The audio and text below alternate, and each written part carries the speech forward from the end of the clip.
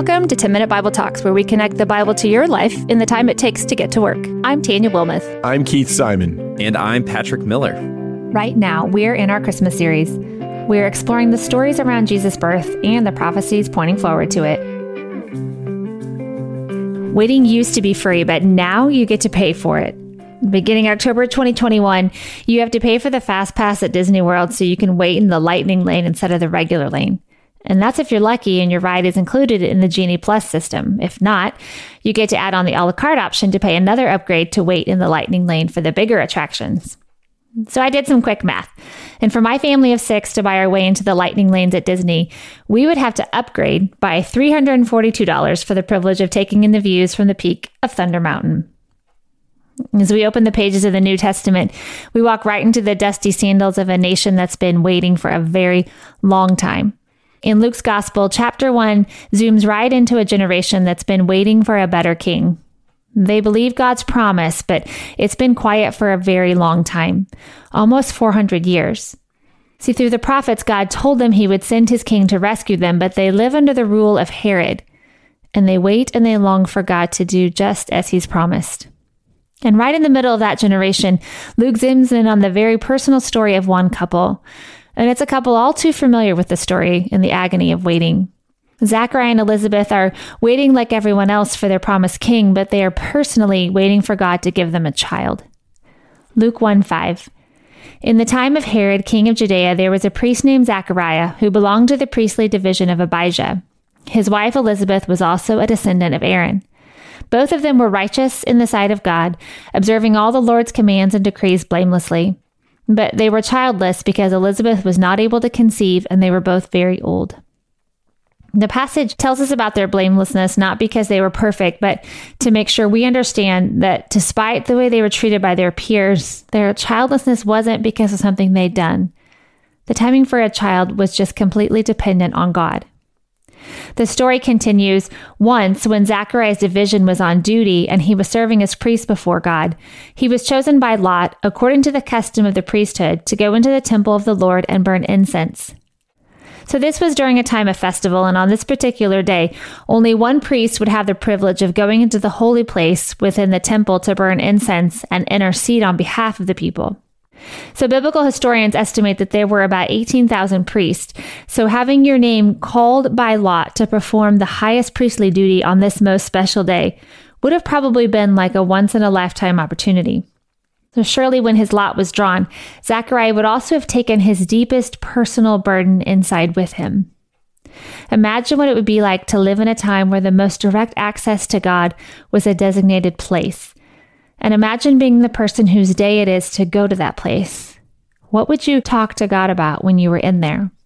Luke continues, and there appeared to him an angel of the Lord standing on the right side of the altar of incense. Zachariah was troubled when he saw him, and fear fell upon him. But the angel said to him, "Do not be afraid, for your prayer has been heard, and your wife Elizabeth will bear you a son, and you shall call his name John. And you will have joy and gladness, and many will rejoice at his birth, for he will be great before the Lord." God was doing more than answering Zachariah's prayer. He was giving this old man a son, and the son would signal to the people that the king was coming.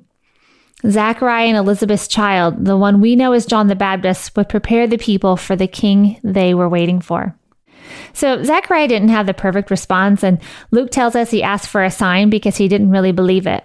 Through the angel, God rebuked him and gave him confirmation that the baby would truly come. But because he questioned God, Zachariah's mouth was closed and he wouldn't be able to talk until the baby was born. So the very fact that God silenced him until the promise was fulfilled was actually confirmation that the clock was ticking. Zachariah and Elizabeth had been hoping for a child for a long time, but I wonder if it was even harder those last few months. I wonder if the days were even longer with anticipation because no day seemed to matter in comparison to the day when their child would come.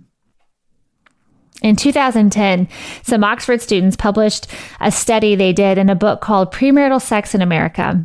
And the goal of the study was to understand why young adults either chose to wait for marriage to have sex or not. There were 2 control groups. One group identified as being taught that they should wait for marriage to have sex. And the other group said that they weren't taught to wait for marriage to have sex. They were both groups of males ages 18 to 23. In the first group that was taught to wait for marriage, 28% of them reported that they were still virgins. In the other group that said they weren't taught to wait for marriage, 23% reported that they were virgins. The statistics are so close that the difference between them is almost insignificant. Now, interestingly, the study was conducted right during the time that sexual purity was being hit pretty hard in American youth ministry audiences. So promise rings and purity contracts were being made, and they symbolized a commitment a teen had made to wait for marriage to have sex. But the kids who were making these promises to their ministries and their parents were essentially making the same choices as the kids who weren't making any promises. And the problem, I think, is what we were telling kids to wait for. We were telling them to wait because their parents wanted them to. We were telling them to wait because of their reputations. We were telling them to wait so that their sexual fulfillment would be greater in the future. Maybe these aren't bad things, not bad things at all, but they're not the main thing. We were telling kids what to do without showing them the why, without magnifying the beauty and the glory of Jesus. We follow what God has said in His Word because God has a better promise for us, because following God's way is the only real fulfillment, because only through the blood of the Lamb will we be made pure. And sometimes following what God has said means we have to put today's desires on hold to live in the sweet spot of His grander plans for us. And the Bible is full of encouragement about waiting because it points us to a better King. In fact, the Bible tells us that waiting for the right thing, for the better King, is a good thing. Waiting makes us stronger. Psalm 27:14, wait for the Lord. Be strong and let your heart take courage and wait for the Lord. And Psalm 31, they who wait for the Lord shall renew their strength. They shall mount up on wings like eagles. We can do a lot of things to ease the discomfort of waiting.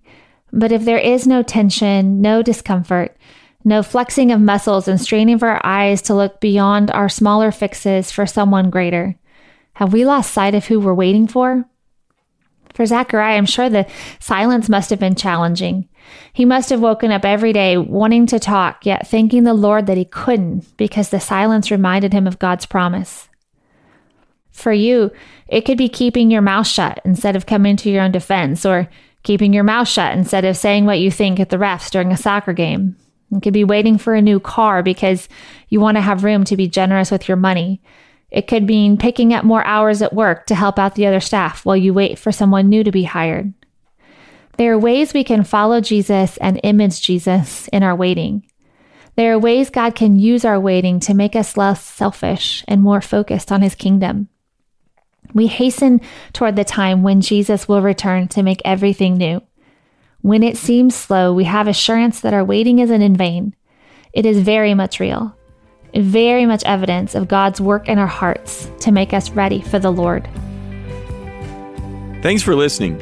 If you've enjoyed this content, please subscribe and give us a rating. That helps others find this podcast more easily. Also, ask yourself who you could share this podcast with. Texting an episode to a friend or family member is a great way to help them grow spiritually. If you want to go deeper, check out our show notes for book recommendations.